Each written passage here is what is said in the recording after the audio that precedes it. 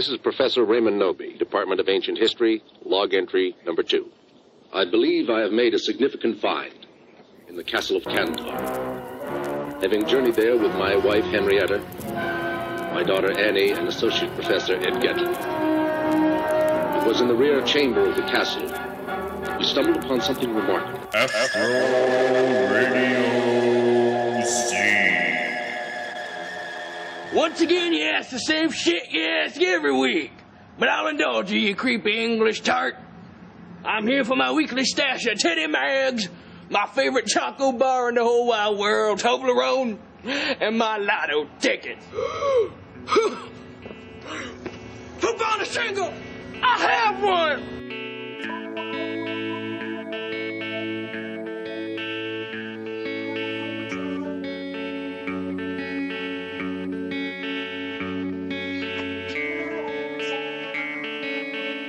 On this episode, host Derek Carey resumes his conversation with writer-director Brad Sykes.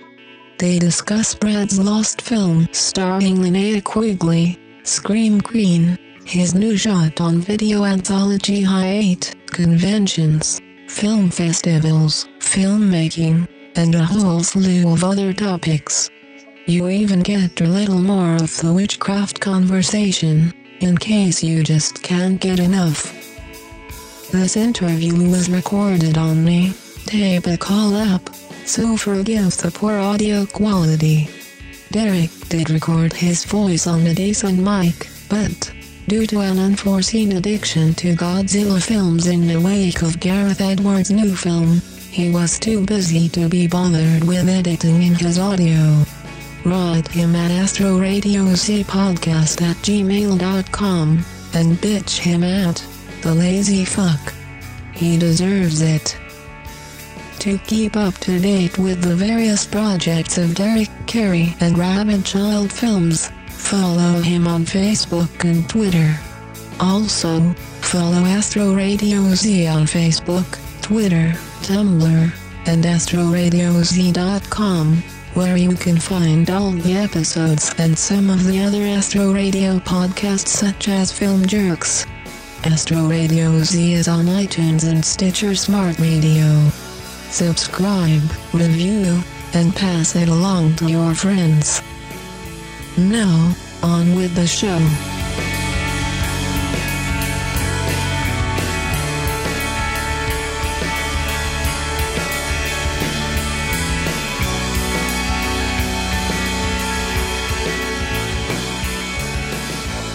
I work with a director out of Racine, Jason Paul Collum, who used to do. I know who he is. Yeah, I know who he is. Very. Yeah. Yeah. Him and I have done a few documentaries. Like we just had one come out a year or so ago called "Screaming in High Heels." And I've seen it. It was a great job. Very nice. Oh, awesome. No, I've Thank seen you. it. I've seen that movie. I was actually looking forward to seeing that when I heard about it, and I thought it was really good. I mean, I've worked with a few of. I mean, my first movie was with Linnea Quigley. So right. She's really cool, and I met Brink before, and she's really nice, and there's just a lot of cool people, and I know Jason's very into this stuff, and he's done a ton of things over the years, and so I figured it would be a good movie, and yeah, I enjoyed that. Speaking of Linnea, so are we ever going to see a release of Scream Queen? Your guess is as good as mine at this point. Because I thought I had heard, like, in 2012 that someone secured a release on that. Well, what happened is, I'll try to be brief about this. I mean, basically, the movie is currently owned by a company called Leo Films, which is a distributor that has been around for a long time. I did a few movies for them as well. It's kind of around the time I was doing this stuff for Vista Street. And they ended up with, not because of me, but they ended up with the rights to Scream Queen. They own the movie. And you mentioned 2012. Yeah, probably in 2012,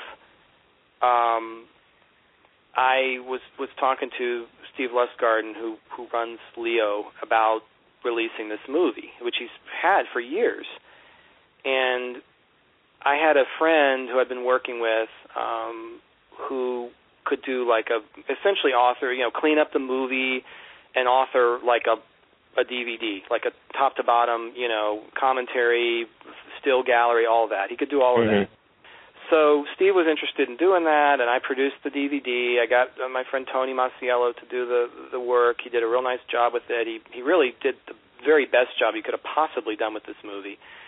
And we delivered that to Steve, and we delivered it in 2012. And then Ron Bonk, who I've also worked with on a few things, he was interested in screening the movie at his Syracuse Horror Fest. So it was going to be the premiere of this movie that was shot in 1998. It was almost like a 15-year anniversary of this thing, and people were finally going to get to see it. And he screened it. And we got a lot of articles about that on Joe Blow and all this. A lot of people covered that. So it seemed like we were pretty much primed to release the movie.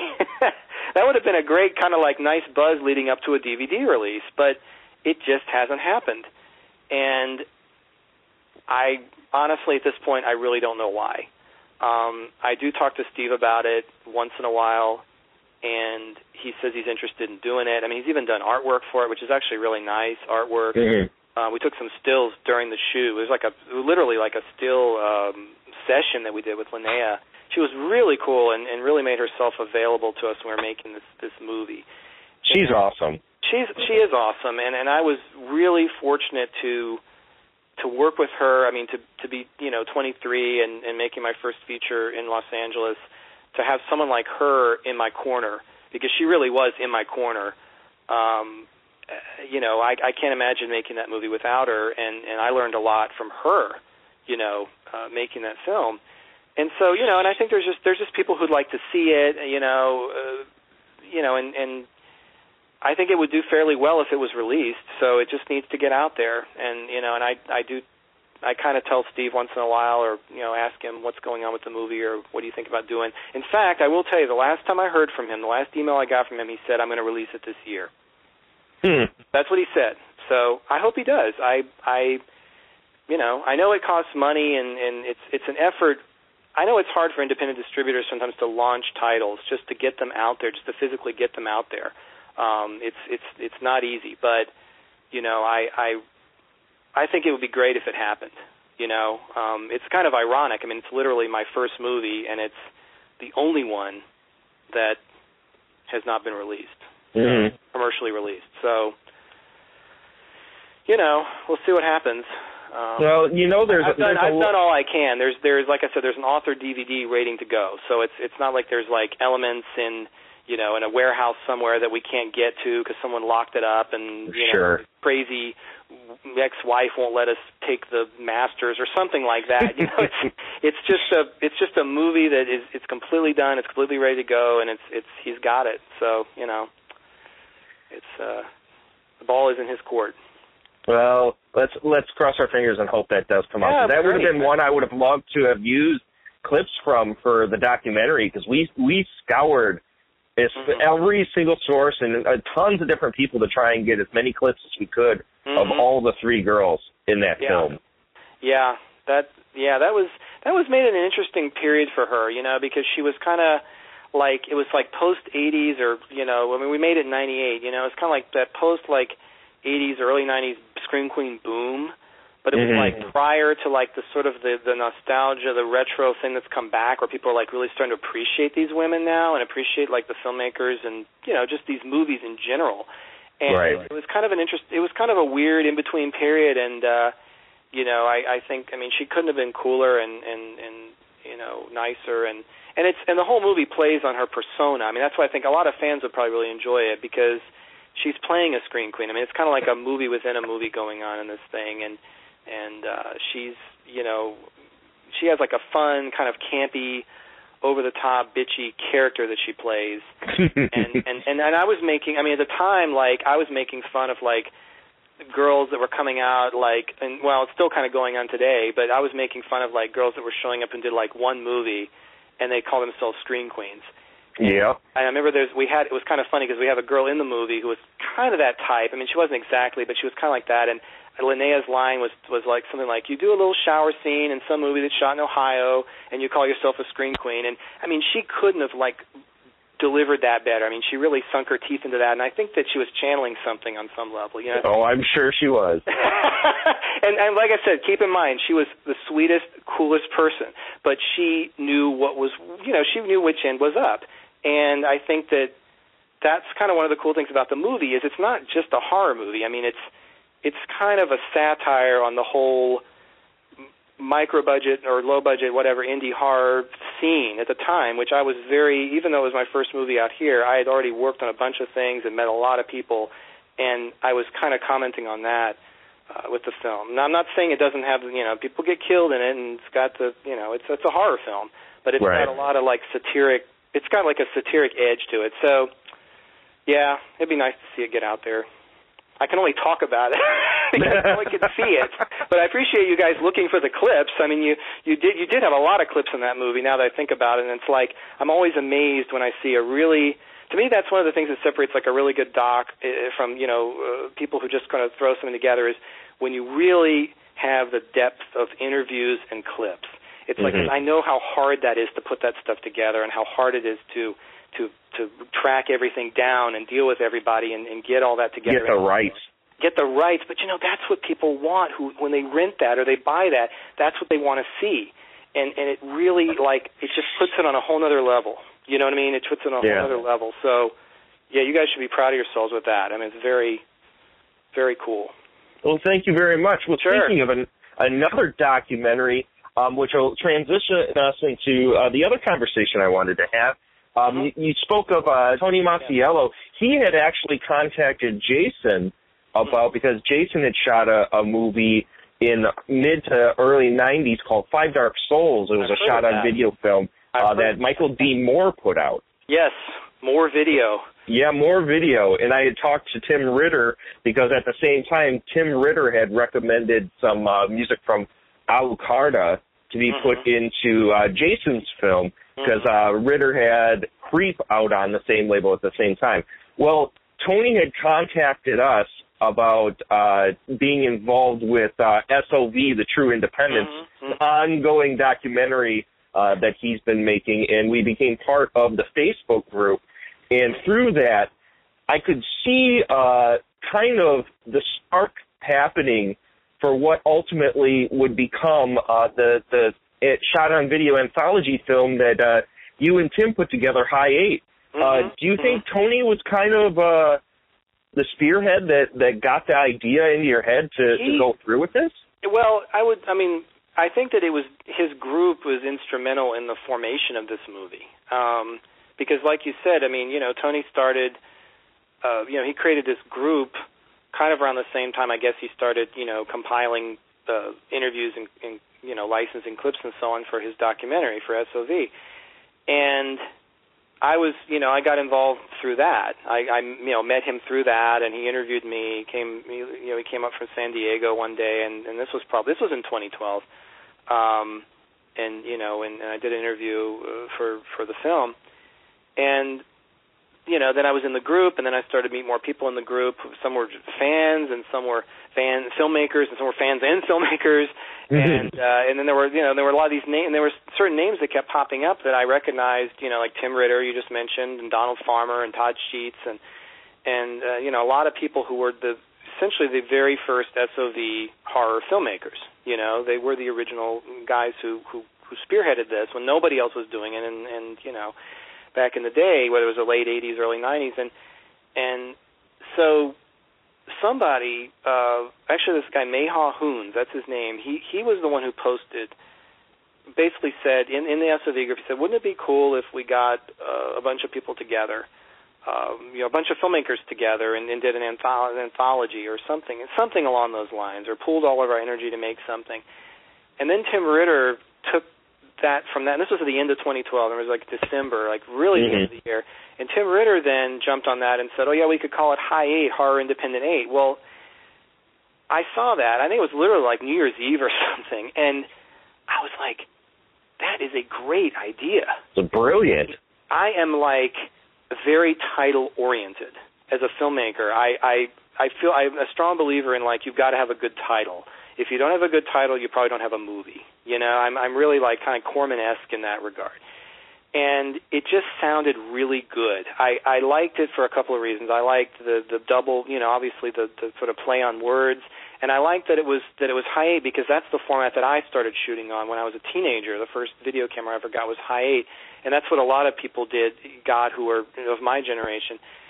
And so it just sounded great. I contacted Tim, and a few days later we were basically like talking seriously about making the movie, and I asked my wife if she would be interested because she produces all my films, and so we're like, well, how good of an idea is this? Like, how serious, do we want to get about this? Because it's involving 7 other directors, and I've never done anything like this before, and it's going to be a little bit of a logistical headache, But there's some possibility here. There's some potential for something really cool that nobody else has done, And so we started talking about it, and everybody wanted to do it, and then we started contacting filmmakers. And once Josephine and I and Tim agreed to be executive producers and oversee the movie, then we started brainstorming about who to contact. And, pretty much everybody, we had a list that we were pretty much saw eye to eye on, and everybody we contacted, basically everyone we contacted was able to do, was like immediately interested and able to do it and available. And so we got our wish list. We got our wish list of directors, and and then we moved forward, from there. But yeah, Tony's group, that's where it was born. That's where the idea was born, and I think that's really nice because Facebook, as we all know, can be a negative thing sometimes, and but this was a case where it was actually turning into a positive because it was a bunch of like-minded people, sharing information, ideas, war stories, whatever, and it ended up turning into a movie. So that's pretty cool. It was amazing to watch because I remember I was a part of that group at that time, and I could just tell. And I was also in contact with Tim. Tim and I were talking back and forth because he was having some major editorial issues with Deadly Dares at the time. And he was talking, somebody had him contact me about possibly doing an HD cleanup job. He was just having a lot of issues. So him and I were talking, and to see that that little nucleus happen in a Facebook group and grow into something that is as cool as Hi-8 is, where you have Tim Ritter, you have Don Farmer, you have Ron Bach, you have Todd Sheets, you have Chris Seaver. I mean, you're talking about, and you have no, I'm serious. When you talk about shot on video, you guys are the guys. Yeah, I really, I couldn't. It's one of those ideas where you come up with it, or it comes, in this case, kind of came to me, and I was like, why hasn't anyone else done this? We need to do it right now, I couldn't wait for the new year to start so I could start doing this movie, It was the coolest thing to think about, honestly, on New Year's Eve, to be thinking, we're going to be doing Hi-8 next year, And at the same time, there's all those things that can go wrong, you mentioned all these names. Well, I was hoping, because I don't, and also talking about Facebook, I don't know any of these filmmakers personally. I've never met any of them except for Marcus Koch. I met him, but this was after the project started. He was in L.A. and we met, and we hung out for a while. But in Ron Bonk, I've done some business with. He released one of my old, talking about SOVs, he released one of my old SOV movies, my Hi-8 SOVs. But I didn't know any of them, and you go based on their track record and their profile and everything and their work, and I've seen their movies and everything, but there's all kinds of things that can happen. Life gets in the way sometimes, and I was, wondering, when we get to the end of this film, however long it takes, are we going to have the original 8 filmmakers still on board? Is someone going to drop out for whatever reason? I'm really, really grateful that, the movie gods smiled on us and that didn't happen. And we did kind of give a timeline, we kind of told everybody, and probably in January, once we solidified the commitments from everyone, we basically said, we'd really like to have everything done in, I think June was when we wanted to finish it. And I think it ended up being finished in late July or August. But You know, wow, that's pretty good. You know, that's pretty good. That's not bad at all. 8 filmmakers shooting all over the United States. I mean, and there were all kinds of things. I mean, and almost all these films actually, you know, had different hurdles to overcome, as we all have when we make low budget or micro budget horror. You know, I mean, whether it was the weather or an actor, you know, dropping out, or you know, or like you just mentioned, editorial issues. Sometimes just technical things. There's all these different things that everyone had to kind of face, but we did, as a group, we did all manage to overcome all of that and you know, and finish it, and now we're screening it all over the place, you know. But yeah, it was cool for me because I'm the one who runs the Facebook group, and it was cool to see that kind of grow and develop, and it was cool to see the interest from people too, you know. That was like, you know, it made me feel like we really did make a good decision to make this movie, and that there's people who are excited to see it now, you know. So yeah, totally. Well, you hit it right at the right time because there's been that resurgence of the VHS culture, you know. Well, yeah, totally. I mean, it's, you know, and I mean, look, obviously there's the VHS movies, which, you know, people were, you know, we knew we'd get pot shots from that, but at the end of the day, our movie has nothing to do with that at all, and it's a totally different type of movie. But your movie's more VHS than VHS is. That's exactly right. That's a good way. I'm going to use that quote. No, that's, you know, it's like Marcus Koch said to me. You know, we need to kind of take this back because, you know, none of these, you know, the VHS movies. They're shot on like GoPros and like Reds and stuff like that. It makes no sense. It couldn't be more new. You know, it's you're talking about analog. You know, your title is analog, and you're shooting on, you know, the high end, you know, whatever the new digital toy is. I mean, it's ridiculous, and so no, those films are basically just using the term VHS to inspire nostalgia in VHS horror fans. That's really all they're doing. Those movies are found footage. They couldn't be more of the time, let's just say. With that, our movie is all narrative. They're all stories.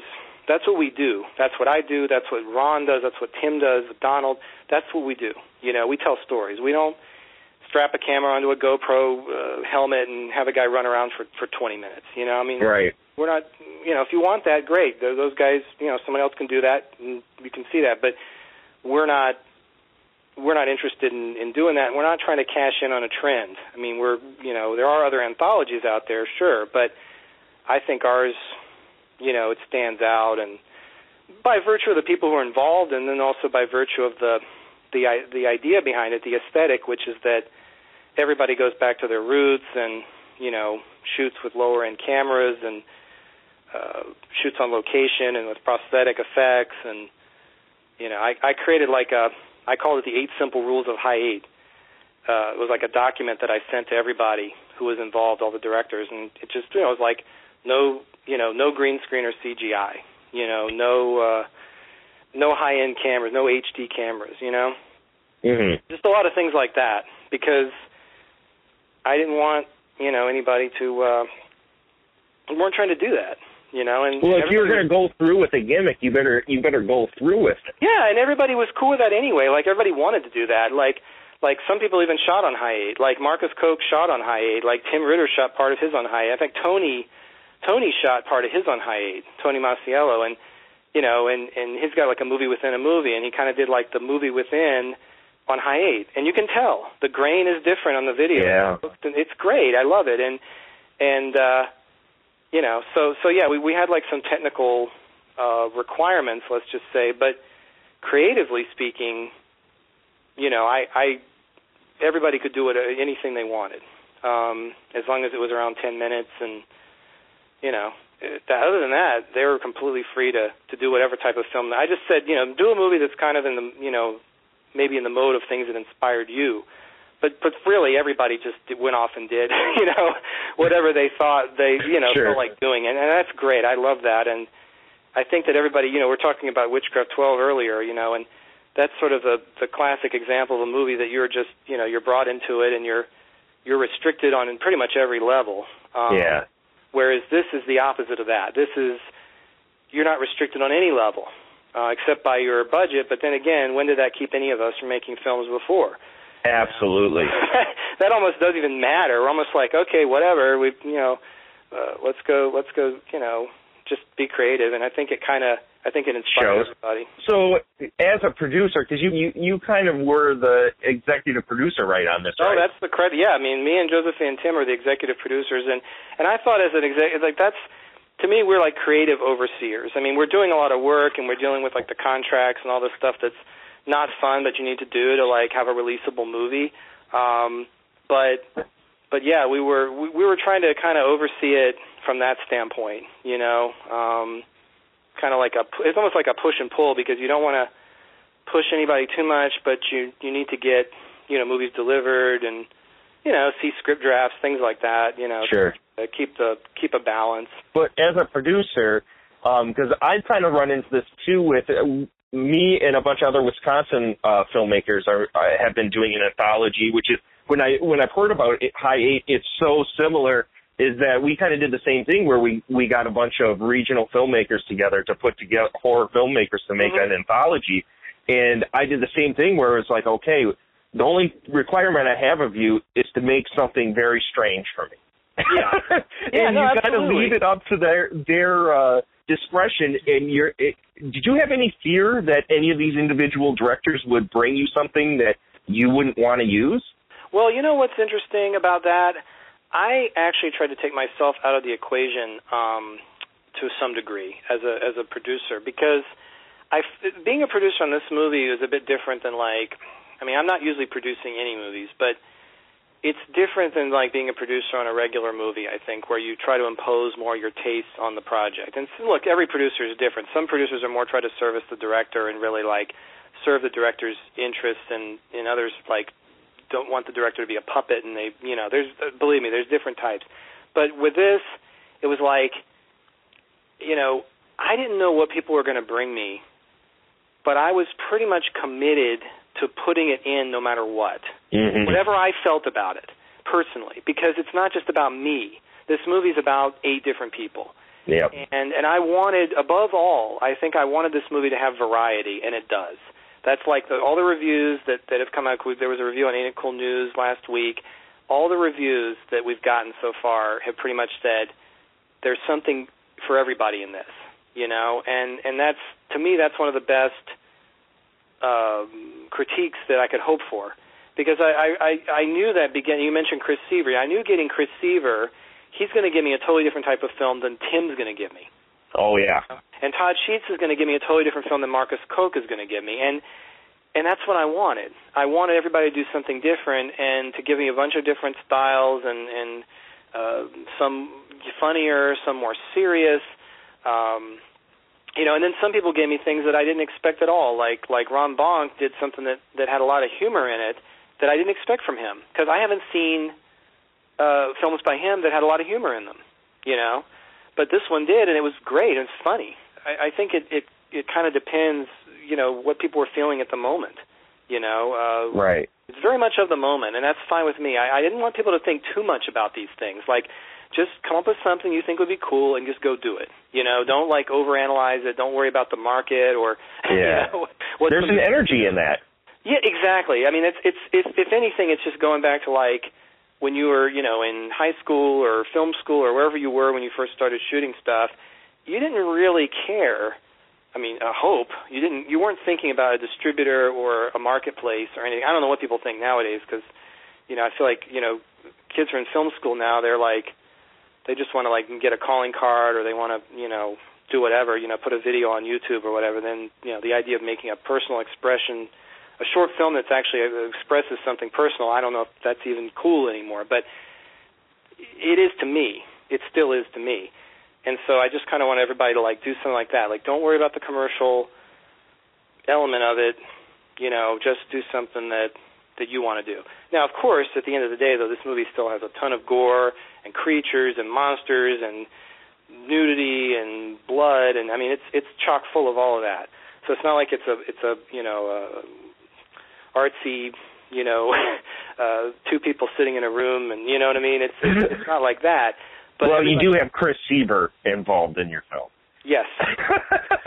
Everybody did something different. Yeah, and Chris, like, I mean, like, I'm not a big fan of like parodies and things like that. Like, that's not me. But I knew Chris's work, and I was like, I have to call Chris on this. Like, I have to call Chris Seaver, because it's like what he's going to do is going to be so different than anything else anybody else does, and he surely delivered that.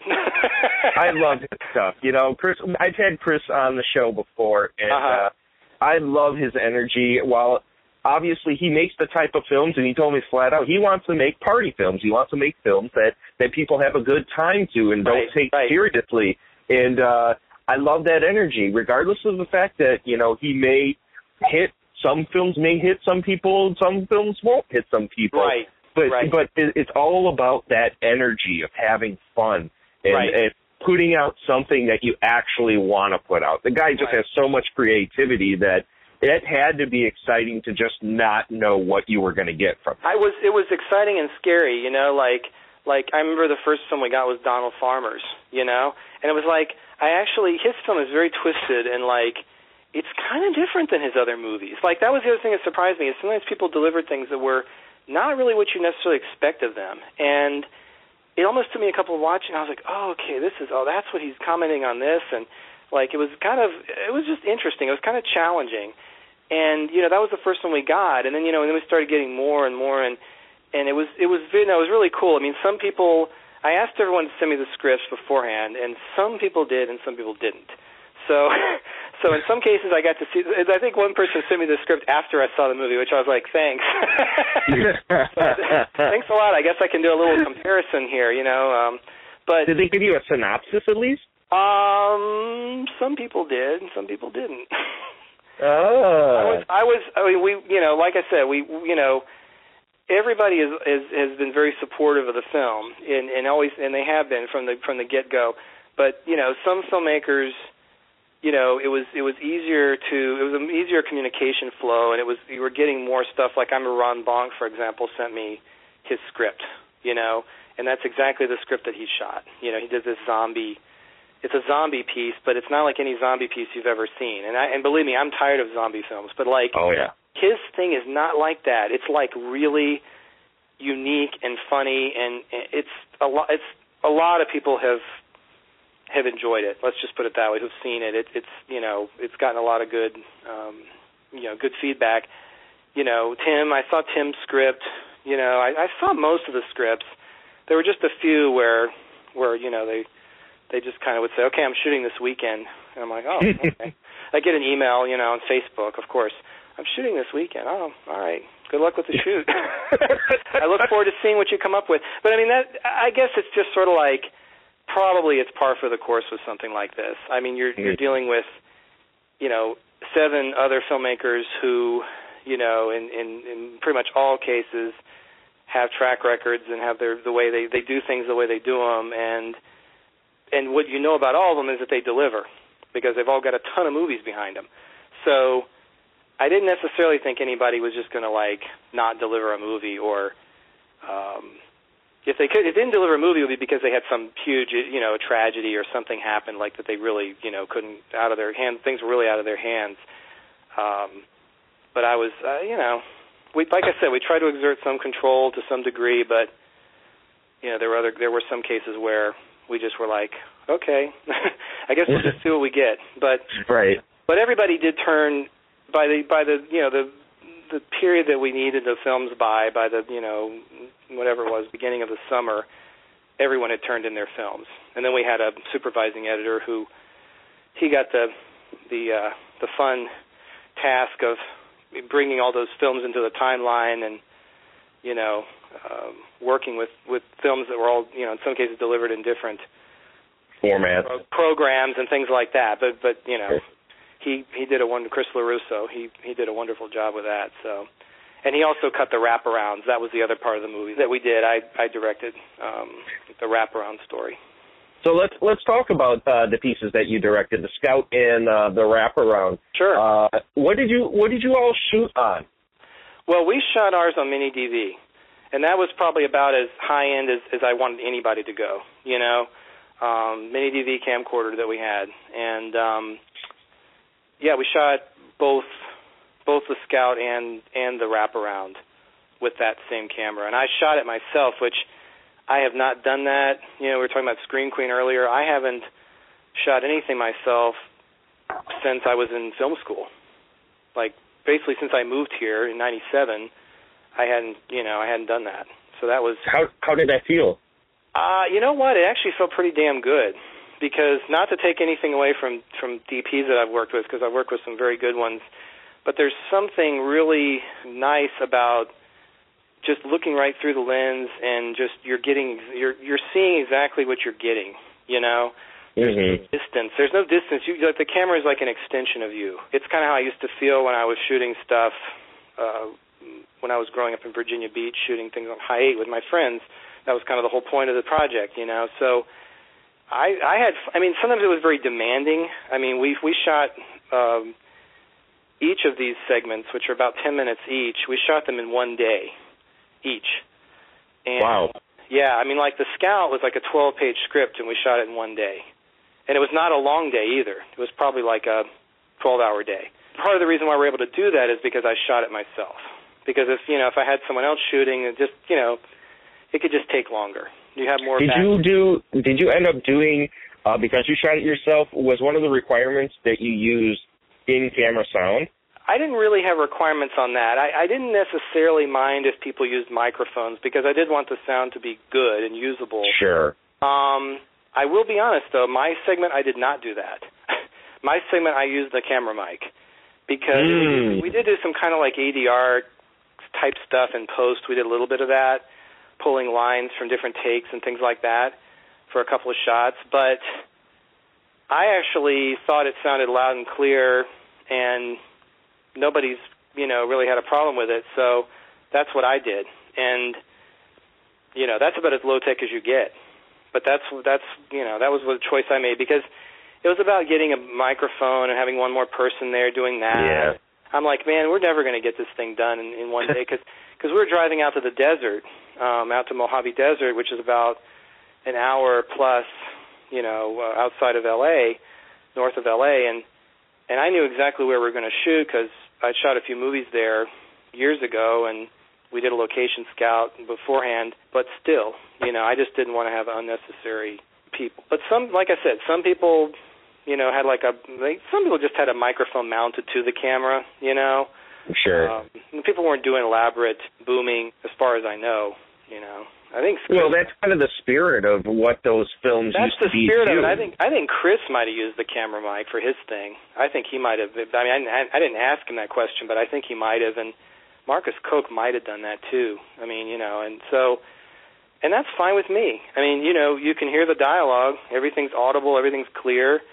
And actually, the sound work is pretty good. I mean, like all these films have like layered soundtracks and sound design and stuff. We did do a lot of sound design actually with mine. We did a lot of. Well, we're in the desert and there was wind, and so we kind of added to the wind sounds, and we have some music that kind of layers in there, and there's a sequence toward the end that's very.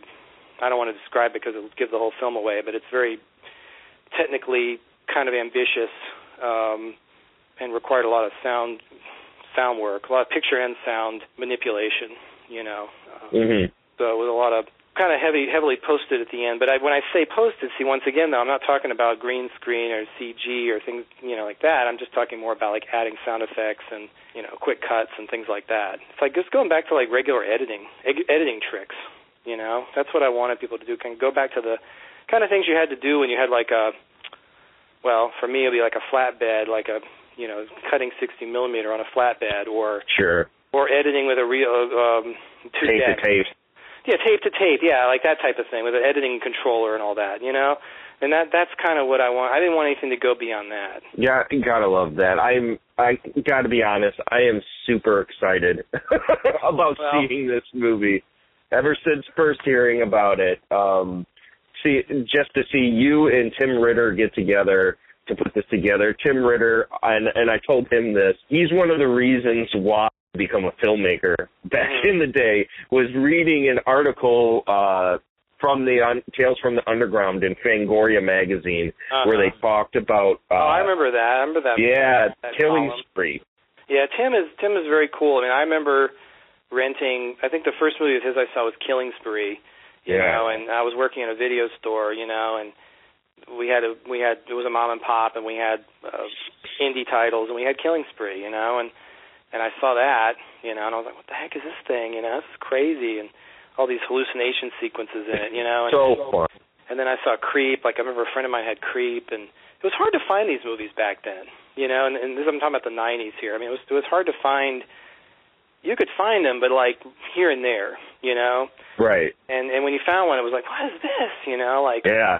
So Creep, and then, you know, and then later on, I saw a documentary he did called Blinded by the Blood, which is like I think it's about the making of, I forget which movie it is, but it's the making of one of his films. Might be. I believe it's Wicked Game. I like Wicked Games a lot. That's actually, I don't think I even told Tim this, but this is probably one of my favorite of his movies. Actually, there's just something about it I like. I like the music, and I just like the story or something. It just has kind of like a crunchy, weird vibe to it that I like. But no, it's fun. It's been real fun working with him, and he's been real supportive. And like, he wrote an article about his segment, which is called Switchblade Insane, and it's kind of like a riff on Last House on the Left and I Spit on Your Grave and all these things. He kind of put all those in a blender and then did like a Tim Ritter to it, and he Ritterized it. And people cheating on each other. It's nuts. Oh yeah, of course. Well, yeah, kind of. There's some of that going on. There's always infidelity. It's never far from in a Tim Ritter film. It's never far from that. That's one thing I found out about him watching his movies. I'm like, okay, another. I mean, almost waiting for that scene. You know, you're like, yeah. When's somebody going to cheat on somebody and then go nuts and kill everybody? But he's been real cool, and he wrote a piece about that for Gorezone. Like when they relaunched Gorezone, they published the article about his thing, and we were off to a very good start with that, because that was like in the fall of last year. It was like in October. They published the article about Switchblade Insane, and that's how a lot of people got to become aware of High 8, and, you know.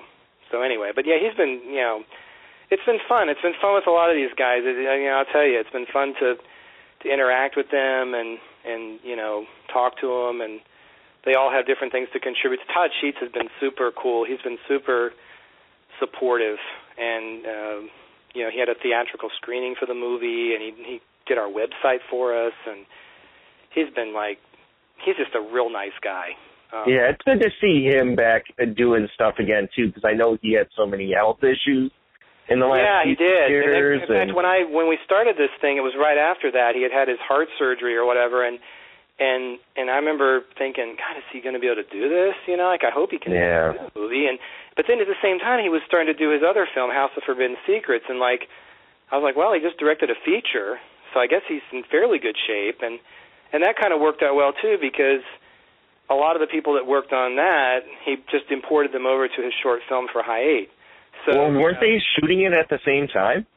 I don't think it was exactly at the same time. I mean, I don't think it was like, you know, they just, I don't think they did it like that. I think they finished that movie and then they shot The Request, which was his short for the movie. I think that's how it happened. I mean, I don't know. I mean, I remember it was all kind of mixed together. It was like, you know, I was hearing about House of Forbidden Secrets at the same time that he was saying they're going to do The Request. So maybe they were like just finishing it. They finished one and rolled right into The Request. I don't know. Mm. Like Ron Bonk kind of did that too. You know, he has this movie called She Kills that he's posting right now. It's his new movie, his new feature. And he had some people he was working with on She Kills, and I think he brought some of them over onto his short for High 8. So some people did that. I mean, for me, I, you know, had a lot of new actors, even some new effects people, and they did a real good job. And I kind of relied more on people I worked with in post. I had an editor that I worked with on a bunch of movies, and a composer that's done, you know, 4 or 5 movies for me. And so I kind of brought my friends in on post, but we didn't need that many people who were shooting these, you know. Didn't need that many cast or crew, so we kept it pretty minimal for our thing. I kind of enjoyed doing it that way. I mean, my last movie was a sci-fi horror movie that we had about 100 people every day on set, and right. It was, you know, I mean, that was fine. I enjoyed that. that's an experience that, you know, I was really glad to have. But you're talking about Plaguers, right? Yeah, I'm talking about Plaguers. Yeah, I mean, when you do a movie like that, you know, sometimes your next film is like a reaction to that, almost like, okay, you know, I just did a sci-fi, you know, the whole thing's in space, and you know, if you can't move the camera, you know, if you move the camera, you're going to see a grip standing there, a cup of coffee, you know, with a donut. Right.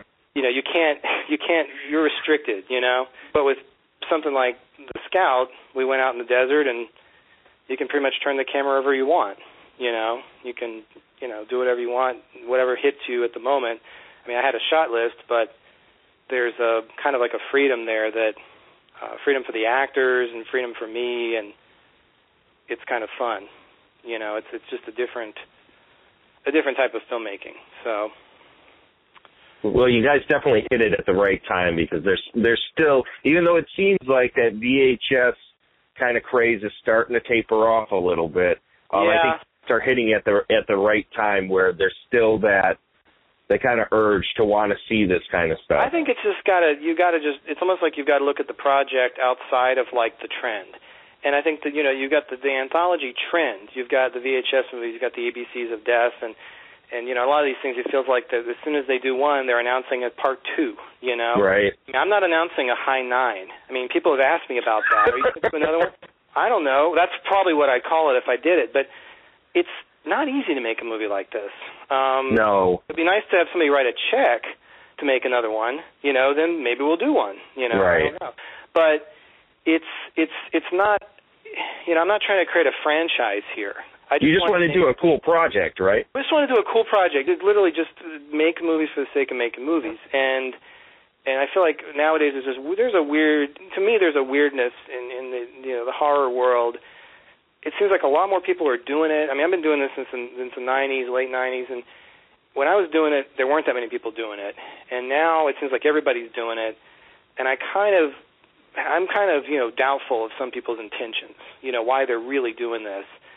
And, you know, I think that for our thing, we're not that concerned about the other anthologies. We're just more like, we made this movie, these particular people got together, they make this movie, and that's it.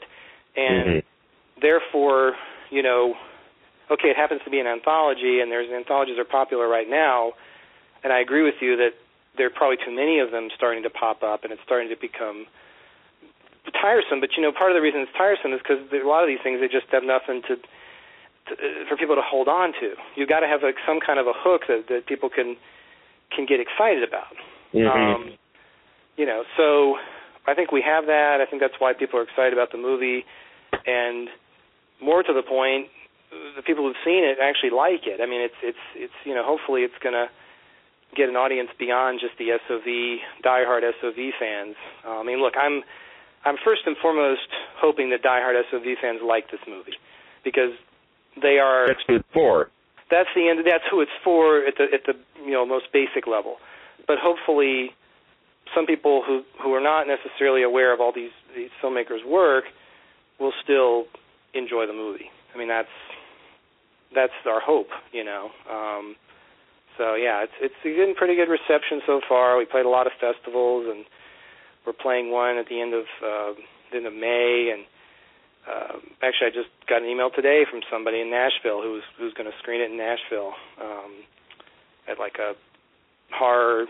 It's like a horror convention, and you know, so that's pretty cool. I think Donald's actually going to come to that, and we're trying to see if Tim can come too. You know. Yeah, he's nearby there. Yeah, he's in Kentucky, so you'd hope. I mean, you know, people have different schedules, different priorities or whatever, but it would be really cool. I mean, we've done a lot of we're trying to do as many local screenings as we can. I'm talking to different theater owners and you know, all over the country basically to, you know, see how many places we can screen this movie, because eventually it's going to come out on DVD, but I think it's fun to do the public screenings and do festivals and all that, because I mean, I don't know. I've seen it. I mean, we had an LA premiere in November last year, and I've seen it on a big screen, and it looks pretty good and sounds pretty good, and music, you know, it's nice and loud. You know, I like my movies loud. I like like to turn the volume up, you know, and it plays pretty well to a crowd. So I think that we're going to keep doing that. You know, we're just going to keep doing those while we pursue distribution. You know, a lot of people keep asking, when's it coming out? And all I can say is when it comes out, it's going to be with the right person. You know. Yeah, do it right. Don't just force it out. No, and if that's the thing, you know, sometimes I never understood, you know, not to change topics, but I never understood some of the films I've done. I mean, you know, we're talking about witchcraft. I never understood why these things had to be done so quickly, because they weren't necessarily these big movies that had, you know, it wasn't a summer tentpole like Spider-Man. So I never really understood why, you know, what's all the speed, you know, I mean, okay, I know there's a money factor here, but sometimes with the post and certain things are like, why does this have to be so fast? Well, do they pre-sell it with a specific date in mind? Could that possibly be it? That's the problem, is that they weren't even at that level. I mean, like, if they were doing pre-sales, like foreign pre-sales and stuff like that, that would be like another thing. Because I've worked for those companies. I've made movies that had foreign pre-sales, and that I understand. But some of these other ones, like Witchcraft, it was like, there were no foreign pre-sales on that, you know? It's just like, we're making this movie, and you know, and then, of course, the guy took like a couple of years to put it on DVD. It was like, well, that was really worth it for all that, you know, running around and fast posting and carelessness in some cases. You know, I think many of the films I've done were made for distributors. The distributors just put them out on video when they felt like it. They didn't put them in festivals, and so I didn't get that experience. I had that experience with Plaguers, and it was a good one. We won awards. We got to travel. It was a very nice experience. So with High 8, we're kind of doing the same thing. You know, we're you know, doing grassroots screenings and all that, and it's fun. You know, and what's really fun is, you know, if some of the filmmakers can actually attend these things and show up for it. And we shot all over the country, so you'd hope like you do a screening here, there, whatever, people can see it. But I don't know. I'm just very, very happy about the reception the movie's gotten. You know, because there's a million different directions this movie could have probably gone. Sure. From, you know what I mean? I mean, I'm pretty pragmatic. I mean, it's, you know, the 21st movie that I've done, the 21st feature that I've been involved with as a director, and it's, you know, I've seen movies go all different directions for all different reasons, and it's pretty cool that something that, you know, because producers, you know, or financial entities and stuff, they like to think of directors as being these bohemians that can't put anything together. And that's not true, because if everybody was like that, we wouldn't have been able to do this and put it together the way we did, and then get it out there and get the reception that we've had. So I guess we must know something. You know, I guess we must know how to do something right. It's a sign of conviction. It's a sign that you guys had a vision, you guys unified with it, and you executed it, which is something that a lot of people can't say, especially when they're making micro-budget films, is having that kind of conviction to follow through and execute what they went out and set out for with no budget. Yeah, I think it was kind of like everybody kind of like the energy was building, and I think that once certain filmmakers, you know, it was almost like a chain reaction. I think that certain filmmakers heard who else was involved. They were like, oh, this is going to be pretty cool, you know, like, and some people I think even were like, I better bring my A game because you know, we got some other heavy hitters in this. Yeah. But I think that might have had something to do with it as well, you know, and also I think it was just the excitement, you know, that, I mean, we're all, and look, I haven't been doing this as long as Tim has been doing this, but we've all kind of seen a lot of ups and downs in the industry, and it's in a weird place right now in many ways. And I think that there's a certain, well, how can I put it? I mean, I think people are, I don't know if say if they're concerned, but I think that they're just, you know, they're not sure what's going on half the time, you know, in terms of distribution and everything. And I think that this just sort of appealed to everybody as like more like a fun outlet, and not something you really be stressing too much over. You know, you do a good job, but you're not like, you know, you're not having a heart attack over it. It's more just to enjoy the process. Right. I think that appealed to everyone. I didn't say to everybody, you got to have this element. You got to have 6 sex scenes in the movie. You know, that's Barry Pfeiffer. Every 8 pages there has to be a sex scene or whatever. You know, I mean, when you tell people things like that, how excited can they really be about making the movie? Yeah. Of course, it's a job, and you're professional, and you want to do a good job and make the best movie you can. But you're going into the movie literally feeling like hamstrung and restricted.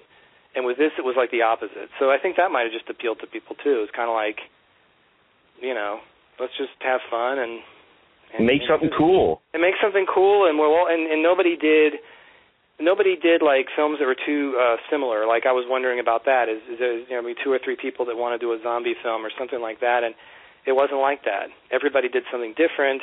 I didn't have to turn down any ideas or anything like that. So that was a nice aspect as well. You know. That's great. Yeah. So now that you're rolling it out to festivals, have you guys thought about going into any conventions with this? Well, film? we did do. We played at Horror Hound. Horror Hound's Film Festival. They had a convention in Cincinnati in, I think it was the end of March. Mm-hmm. And they've actually been real supportive to the movie. They were one of the first people to review it. They reached out to us and they're like, we'd really like to see the movie. We'd really like to review it. And so we took a chance on that, and they really liked it. And then they were kind enough to program it in their film festival at the convention. So that was a nice convention, play that we had with them. I know there are so many conventions. I mean, I've literally got people emailing me sometimes, who just throw ideas out to me because there are so many more horror conventions now than there used to be. Yeah, there's almost too many now. There's almost too many. I mean, it's almost some of these things are kind of suspect. In fact, I'll tell you. I mean, to be very honest, I mean the convention. Well, I shouldn't say the convention. I should say the film festival scene in LA that's a really thorny, difficult. Well, there's too many shysters out there that are looking to just and there's definitely festival. Plenty here. There's definitely plenty here, and there's definitely people with agendas, and you really have to be careful who you even bother submitting to, because sometimes it's not worth a submission fee. And and honestly, we haven't really been doing a lot of paid things. We've been doing a lot of stuff where someone approaches us or we approach somebody and they go, "We want to screen your movie," and we just we give it to them. Because that's really, it is not a money-making thing. It's just to get the movie out in front of people, just for people to see it. And so we've done, that's the only convention we've done. We've done limited theatricals. We've done film festivals. We actually a lot in Europe. We've done like a festival in Spain and one in Austria, like in Vienna. We've got another one in Spain coming up in this month. I guess we've done about 8 different screenings of the movie since November. Wow. Yeah, it's pretty good. I was looking at it the other day, and I was like, that averages out to like, more than one a month since we had the LA premiere. So it is, and there's a few things that I know Tim is putting something together. Like I said, we have this thing coming up in Nashville. That's a convention. That's like a horror and comic convention. And I would be happy to screen it, pretty much anywhere that people are interested in it. See, my thing is with it is that the film itself, because of you and everyone else that's involved with it, it's just right to have you guys on a panel or be featured guests at a convention where you screen the film. I bet you guys could make some nice money at a convention like this. You'd think, but it's so crowded. That field is so crowded, and I haven't tried that. I mean, I know I shouldn't poo-poo it. I mean, I haven't tried it. I think getting us all together in one place would be kind of difficult. Mm-hmm. I mean, I will tell you one thing. This is moving, further ahead in the year. But in September, Ron Bonk, it will be screening in Syracuse at this. It's a horror convention there, horror film festival, and Ron Bonk and Todd Sheets are both going to be there for that. So that's kind of cool. So at least 2 of the 8 will be there, and like I said, this thing in Nashville, Donald and Tim might both be there. It would be really a major effort to get us all in one room. That'd be really cool, though. I know, as a fan, I would love that. I would go nuts over it. I'd be open to it. If somebody wanted to do it, it sounds great. It sounds like a cool idea. Oh, I should pester Ken at Cinema Wasteland. Yes, please do, man. Pester everybody. I mean, there, like I said, there's so many of these. I know that one, but like, there's a lot of major ones that we all know, but then there's like many others that are like, they're just kind of. You have to look for them and find out about them and see if it's worth your while or what. Right. Well, I think it's starting to reach that plateau where a lot of this has got to start dying out. I mean, how many conventions can fans really pour all their money into before they're just like, because now you go and all these guests are charging $40 to $80 just to stand next to them and take a picture on your phone. I've read things like that, and that makes me sick. I mean, it really has gotten ridiculous, because I can remember going to like my first Fangoria convention. Like, I was out here in '96. I was literally on like my summer vacation from college. I was working, and anyway, I had the day off one of the Fangoria days, and I went. Of course I went. I had never been to one before, and there were a few people there, and I think maybe somebody might charge me $5, for like a signed photo or something. Right. But to hear, and I'm not an autograph collector or anything like that, but to hear, I think I heard something about John Carpenter recently, that he was charging $50 for a photograph or something, and right. And I'm a big fan of his movies, but I ain't paying no $50 for. No. That's sad, and I think it's just people taking advantage of the fans too much. Yeah, well, they smell. It's like a shark, tasting blood in the water. Where Jason Cullum and I did a flashback in Chicago with Linnea back when the documentary came out, and Linnea didn't charge anybody a single thing for taking pictures or autographs.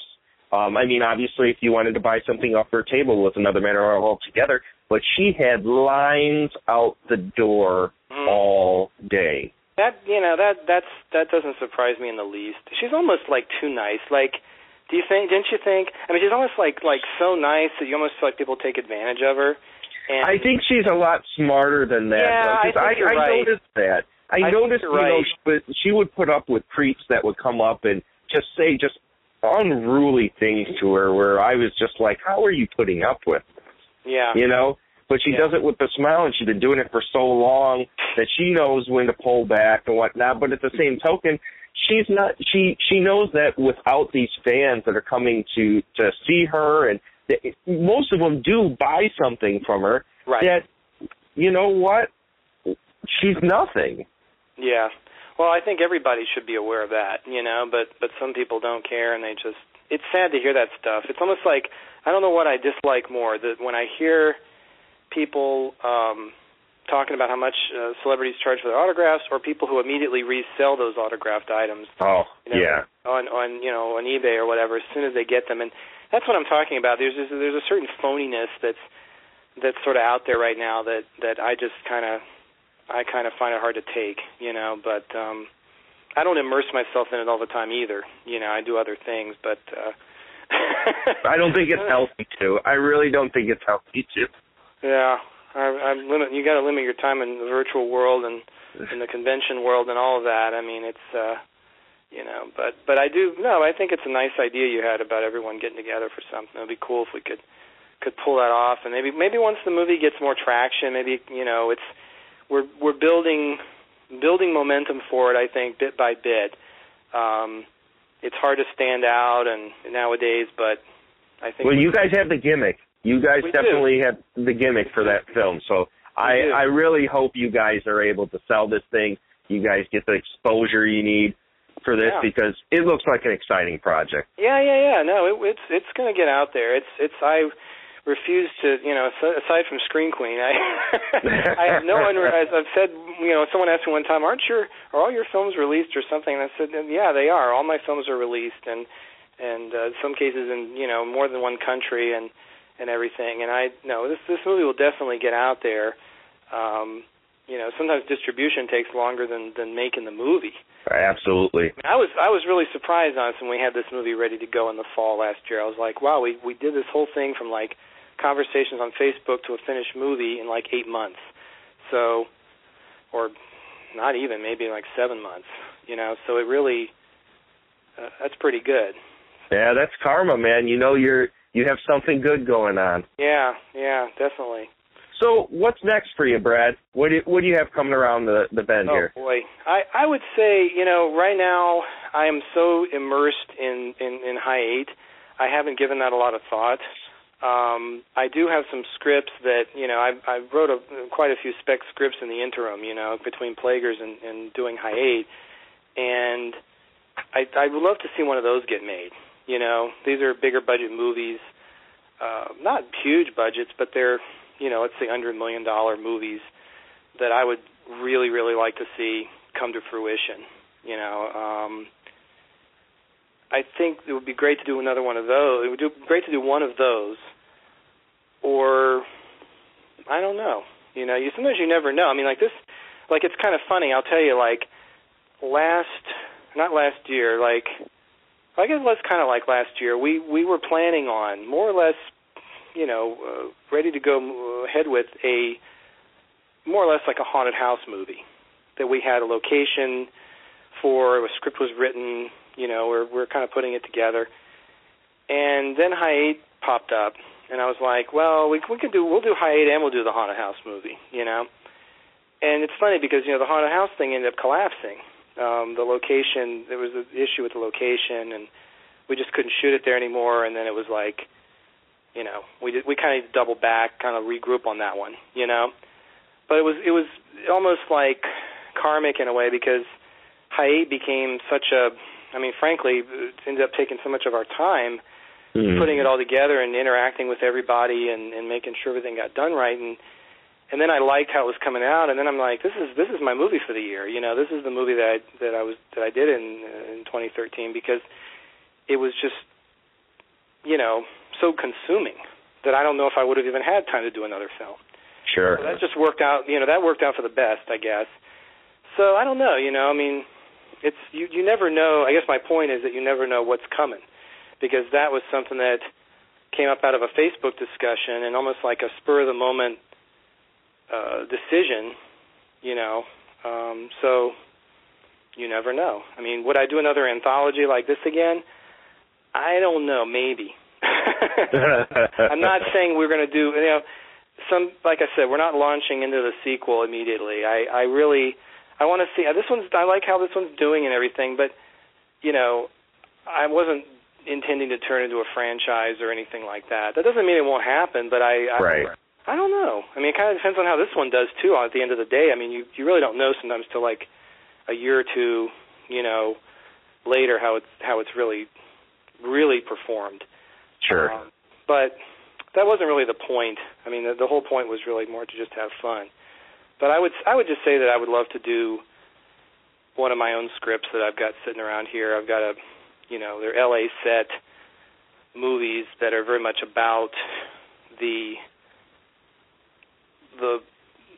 geography of L.A., the culture. It's a lot of this. You know, people make a lot of movies here, but they don't often comment on this place.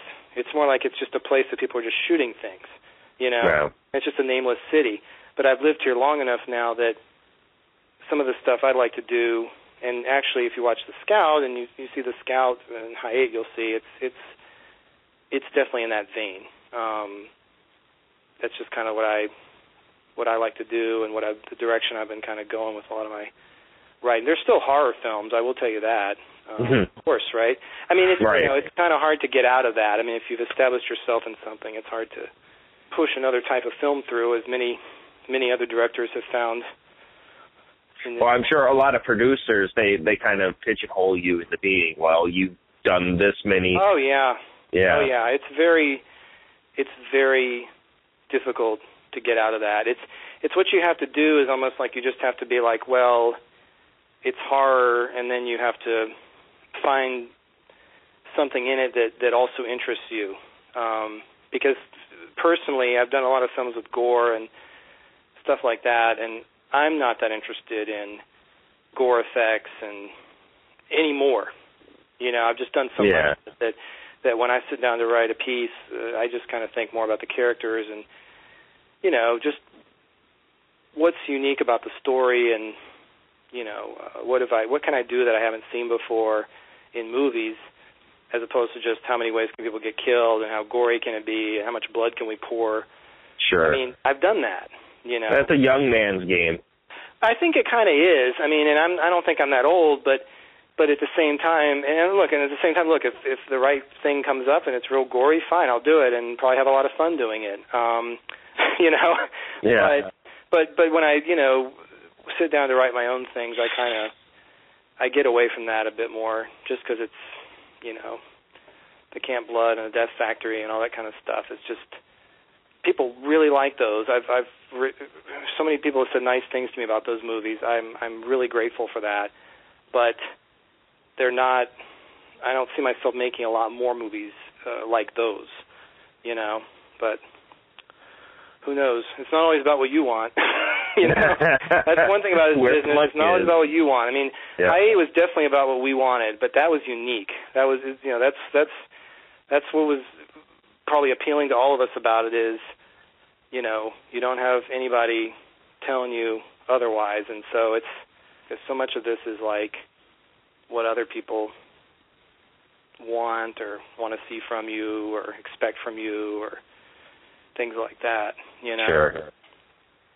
So, but it's given me a lot of energy. This project given me a heck of a lot of energy because, sometimes you can run up against the wall trying to get bigger things off the ground, and it's just, you keep hearing the same old comments and excuses from people, but then at the same time, movies keep getting made.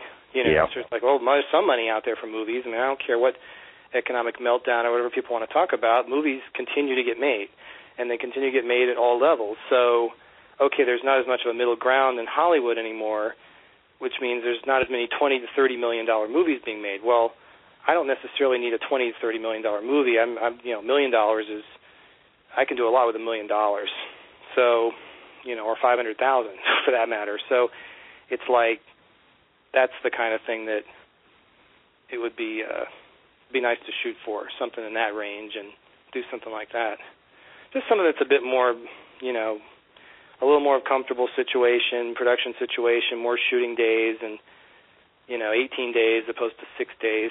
Yeah, right. I mean, a lot of the movies I worked on when I first moved here, I worked for this director named Jeff Burr, who did Leatherface and a bunch of other movies, and Jeff is a veteran filmmaker who knows a lot, and I was working on 18-day movies for him. I was his assistant, and it was really educational, and those films on some level were compromised from what they could have been, but 18 days is actually pretty luxurious when you made a movie in 6 days, Right. Well, you don't have to rush through. I mean, your actors are given enough space to be able to breathe on set, and they're not run through 20 pages of dialogue in a day. Yeah. It's like I mean, in Plaguers we had 14 days, okay, on that movie, and that was about the longest schedule I've ever had. I've had 10-day, 2-week schedules before. 14 was the longest, and it was still not a lot of days to do that movie with all that action stuff. But it was still more luxurious just because it was a nicer production situation. It was well-produced movie. I didn't have to do all the jobs of 10 people, Right. I had to know what I was doing. I had to have decisions pretty much continuously, but I had department heads and an actual crew. And, it does buy you a lot. I mean, just that's really what that extra money buys you, to me anyway, is it buys you the time that you need to kind of develop things better and just do more prep. We had more prep on that film. I mean, talking about Plaguers, it's like, versus Witchcraft. I mean, that's ridiculous. I mean, we put the kind of prep into The Scout that we put into Plaguers. We put like a couple of months of prep into that, into the casting, the location scouts, because we had to go out to the desert and look around because some of the things that were there when I shot movies in 98 or 99, they weren't there anymore. Sure. Like there was this old junkyard. It was like a military junkyard. People live, there's like houses there now, which is scary because they had like barrels of toxic waste there when I was there in the 90s. But Anyway, so, it's a Return of the Living Dead type situation going on out there. Real estate is real estate, right? Yeah, who cares? And it was like all these like tract houses. I was like, all right, so that's where the junkyard went. But, we put a lot of time into the prep and did, like, effects tests. And, I mean, it was funny because, like, we just have, like, one really major effect at the end of the movie of my film. And we did tests on that, whereas, like, I've done films like Witchcraft, things like that. We had effects all over the place. I never did tests for any of it. It's just right when you get on set, right? Pretty much. I mean, the person I had on that, I worked with him before, but, like, it was a lot of, like, you approve things, and there's some approvals going on, but, I mean, like, not, like, serious, like, the way things ought to be done. I don't know. Right.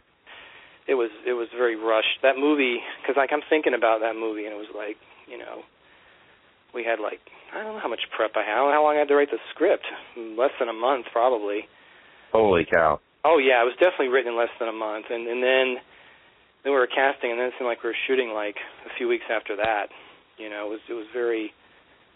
was just ridiculous. But, whatever. It's an experience, and it's a credit, and, I'm talking to you about it, so... it's still kind of cool to be part of that. It's cool to be part of that franchise. And, I had a poster on my wall as a teenager, and I ended up directing one of those parts of that series. I mean, that's how many people can say that, Right. Well, so that was... It's kind of neat, you can make fun of it and complain about it, but at the end of the day, you did it, so... Mm-hmm. Absolutely. Well, like I was saying before... one of the main reasons I did this whole retrospective on Witchcraft was because it stuck in my mind. When I was growing up at that time, going to video stores, it was everywhere. They were everywhere. They really were. It was really hard to not find them. I mean, like, especially, like, I think when they hit, like, maybe around part 4, 5, 6, like, around that time, they were, like, really just saturated, Mm-hmm. But, it's all your fault. I got to watch the movie last night. Well, another 10 years, so that was. Well, nice. I'm going to extend to you the same apology that I extended to everyone else. I'm sorry. Well, I thank you so much for coming on and sure. with me, Brad. It was great talking to you. Yeah, great talking to you, man. I wish you luck with your anthology. You are listening to Triptychon Rory off of their new album Melana Chasmata on Sunjumi Media Records. Go buy it, it's amazing.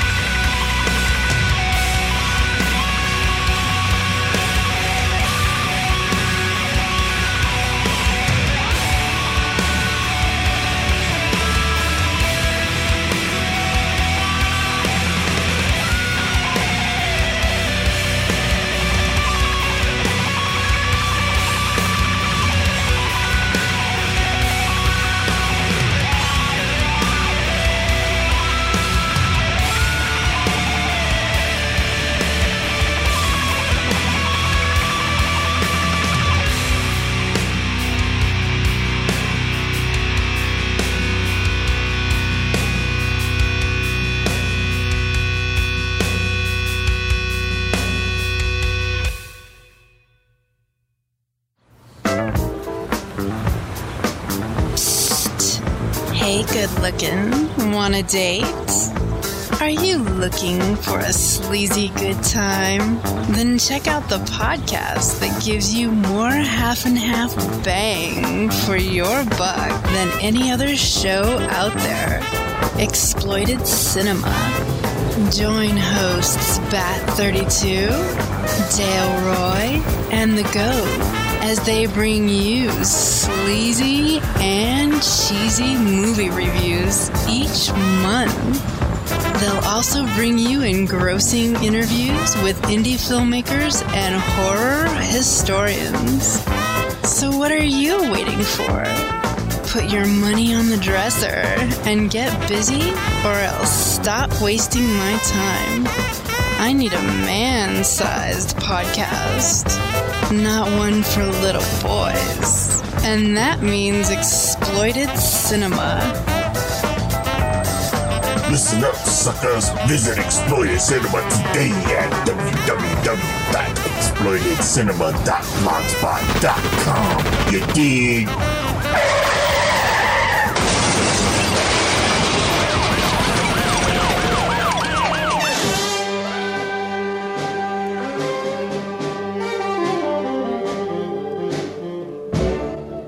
I'm running. Yes, before it's too late. Trying to get away from that jailbait. It's a rough temptation. And because they just couldn't stop talking, here's more of the interview. And a good association, but a quick elimination. Yeah, that when you said the thing about the wraparound, that made me think about how we approached that, and we kind of like didn't shoot that wraparound. I mean, we didn't even know what it was going to be for a while. You know, it was almost like we kind of wanted to wait and see what people were kind of coming up with, and then we ended up doing something that didn't, because you just made me think of it, what you just said. We didn't have the wraparound depend upon what segments were where. Like, you know, it would kind of come in and go out, basically. Yeah. It's a very different kind of wraparound, and it's like, you know, kids making a movie and they're running all around, and there's a lot of motion, and it's kind of the opposite of like the Tales from the Crypt, you know, Crypt Keeper guy, you know. Right. Polar opposite of that.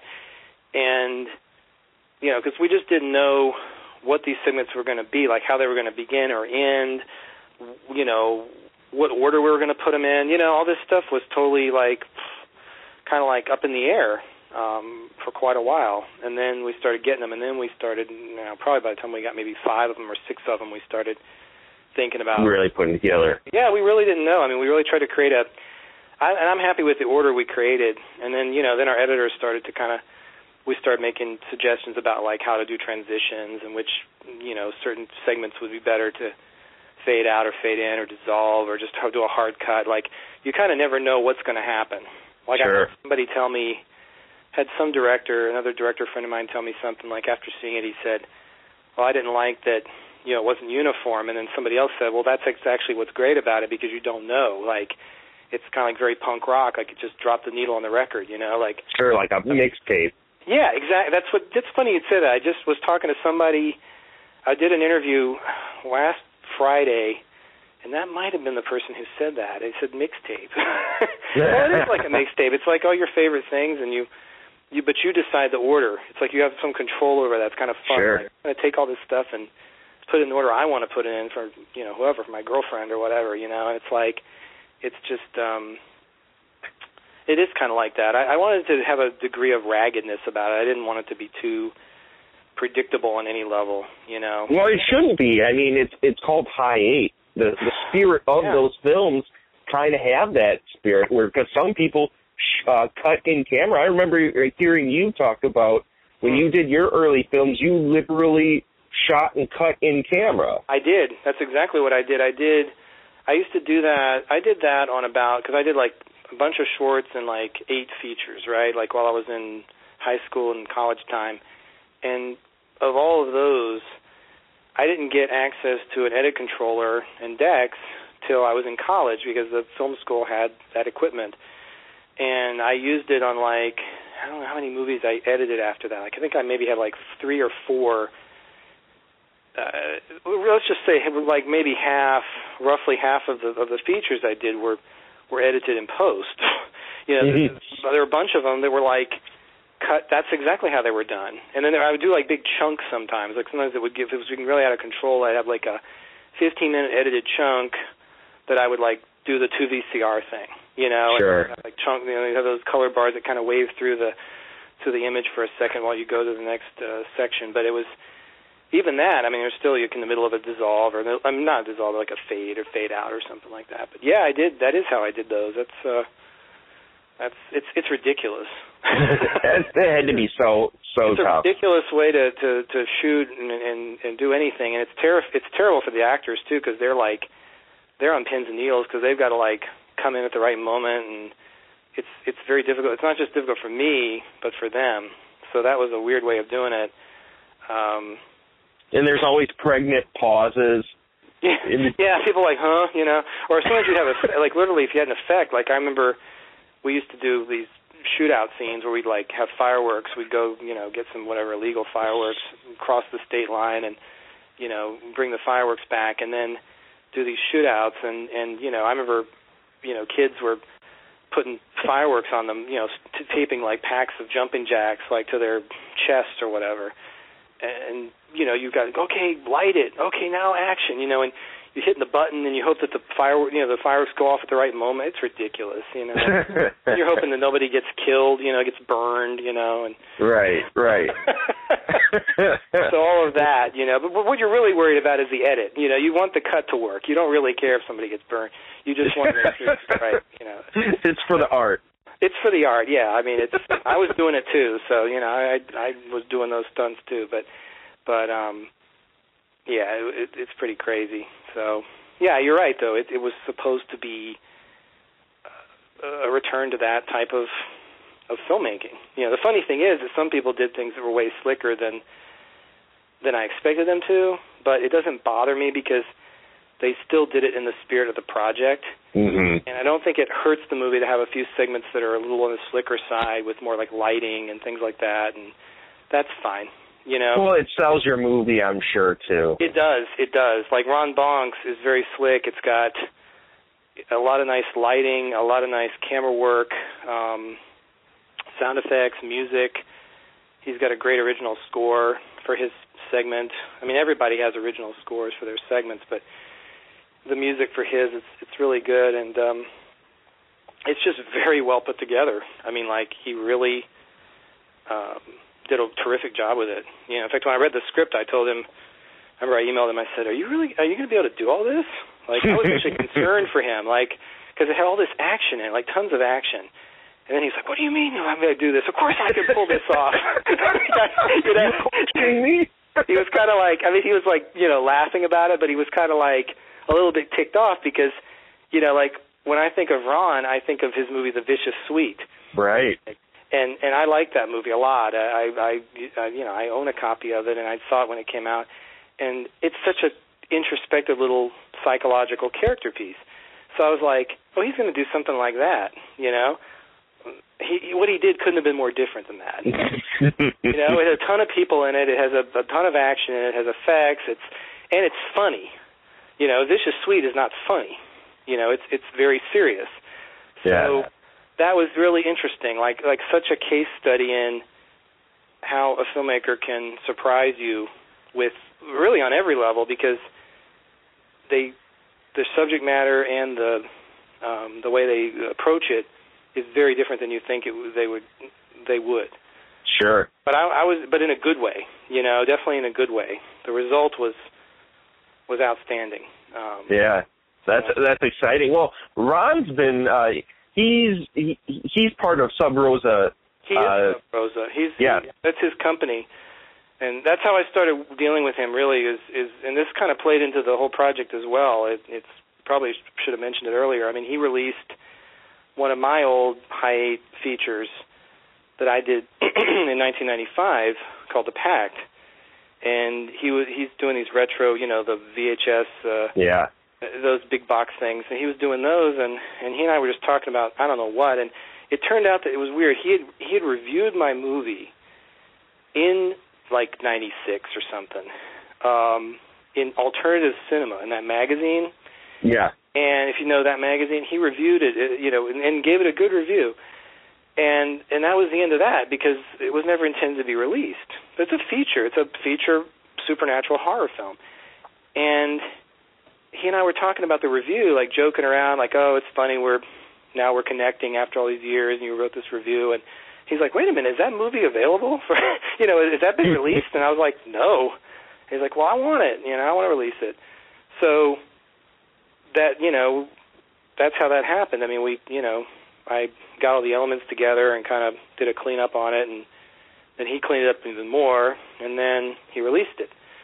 And in the beginning of last year, like March of last year. Yeah, he had made a real big push with a lot of filmmakers. It's awesome.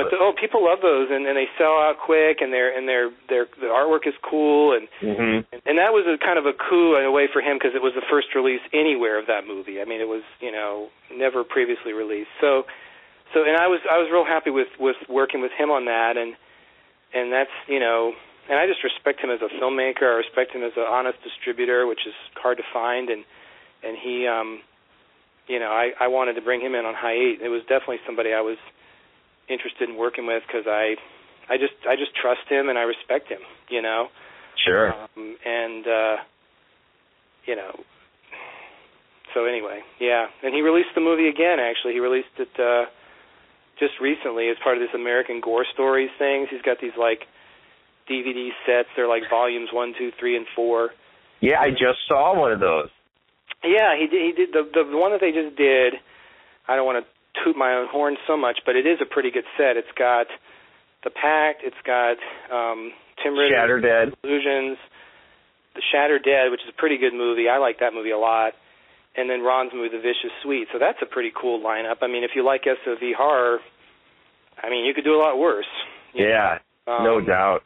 So, is there anywhere that people can go to find out about High 8 a little bit more? There's a couple of places you can go. We have a brand new website that's high8themovie.com. It's like all together there, high8themovie.com. No dash, just like hi8themovie.com. And then there's a Facebook page for it, which is it's actually called High 8 Horror Independent 8. But if you type High 8 Horror, it'll come up. And those are the two places to find out about High 8. And then there's nightfallpictures.com, which is our production company, Josephina and I's production company, and we, put updates about our projects on that. So those are all pretty good places to find out about. There's a trailer up on Vimeo if you want to check. Which is awesome. Oh, you like that? Yeah, our editor Chris LaRusso did that. That was totally his thing too. He did it by himself and sent it over and showed it to me, and I was like, "You totally nailed it." You totally nailed it. I don't want to show too much of the movie, but it's bonkers. Get a taste of it. That's up, and we're also starting to. We put up a clip. We have this series of short clips that we're starting to put up now online. Like we had a clip from Marcus's film that we put up last month, and we're going to put up a clip from Ron Bonks, and we've got another one that I'll keep a secret for now. It's going to come up. We're putting these clips up, but the best place to find out the updates tend to go up on the Facebook page quicker than anywhere else. Whenever there's a festival release or a convention or a review or anything pertaining to the movie, that it gets up on Facebook quicker than anywhere else. But it'll be it all gets disseminated. After a while, it trickles down to the website and everything. So cool. So last question for you here, Brad. Sure. If somebody were to come and say, "Hey, I'm not familiar with Brad Sykes. What is the one film that I should see if I'm going to watch a Brad Sykes movie?" What would that be? I could not pick one. I mean, I think it'd be very hard for me to pick one, but I'll pick three. I mean, that's fine. Well, I would say, we talked about Plaguers earlier, and I would pick that because that's one I would want people to see what I can do on a bigger level, in terms of everything from the the action and the special effects and characters, everything. I think that represents me well, I think, and in terms of what I can do on a bigger budget. There's a movie called Mad Jack that I did. That's actually, I mentioned it before. We were talking about Vista Street. That one is harder to find, but it's a movie I'm very proud of. It's like a little road movie thriller in the style of The Hitcher or California. It's that type of a movie, and I'm just very, very proud of that movie. It represents me as the writer and director, and I like how it turned out. And then on the micro-budget side, I would actually pick a movie I did called Goth, which is actually pretty easy to find. Braindance released it. That movie is a movie that I pretty much made exactly the movie I wanted to make, and we didn't have a lot of money at all, but it has a rawness to it that I'm proud of, that we captured. Like the performances, it's very character-driven, and I like character-driven horror. I think that's the mark of any good movie is honestly characters that you care about. Right. And that movie has it, and it's just twisted, and everything worked for me on that one. The music, like I talked about music earlier, the music score and the soundtrack, I was really happy with, and just the way we were able to shoot it. And the producer hated it, hated the movie, everything about the movie, but the executive producer, Brain Damage, they knew what kind of movie we were making, and they were behind it, thankfully, and they were supportive. So I think those three would be. I couldn't just pick one. Sorry, I couldn't do it. I mean, I don't know, because they all represent different everything. I mean, like Mad Jack is a mid-range budget, and it's shot on film, and Plaguers is a bigger budget, and Goth is a micro budget. You know what I mean? It's hard to just pick one, because they're all coming from different, there's such different situations. Sure. But they all represent different sides of me. Plaguers is probably the more fun, lighter side of me. It's the more the most referential movie I've made, or one of the most referential.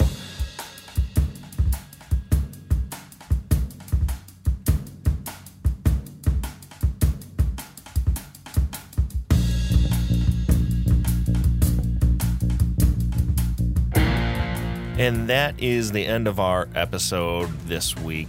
I want to thank Brad Sykes again for taking the time out to sit and talk to me about all the stuff we had the opportunity to talk about. I had a really great time. Everybody, please go check out his movies. I highly recommend them, especially if you're into the shot-on-video genre. His latter films definitely don't fall into that category, but he does have quite a few, and they're all really fun. So again, thank you, Brad, for taking the time to talk to me. Also, I want to give a couple shouts out to a few podcast buddies that are out there that have been kind of promoting and giving the thumbs up for Astro Radio Z. Bat32 from Exploited Cinema. You've heard their ad being played probably for the last month or so on this podcast. The guys that he has on there, all really super chill, nice guys into sleazy cinema, into exploitation from the 70s and 80s, and just all around good dudes into really fun exploitation cinema. Go check out their podcast. Always a good time. Classic stuff. And then also go check out my buddy Scott over at the Dead as Hell podcast.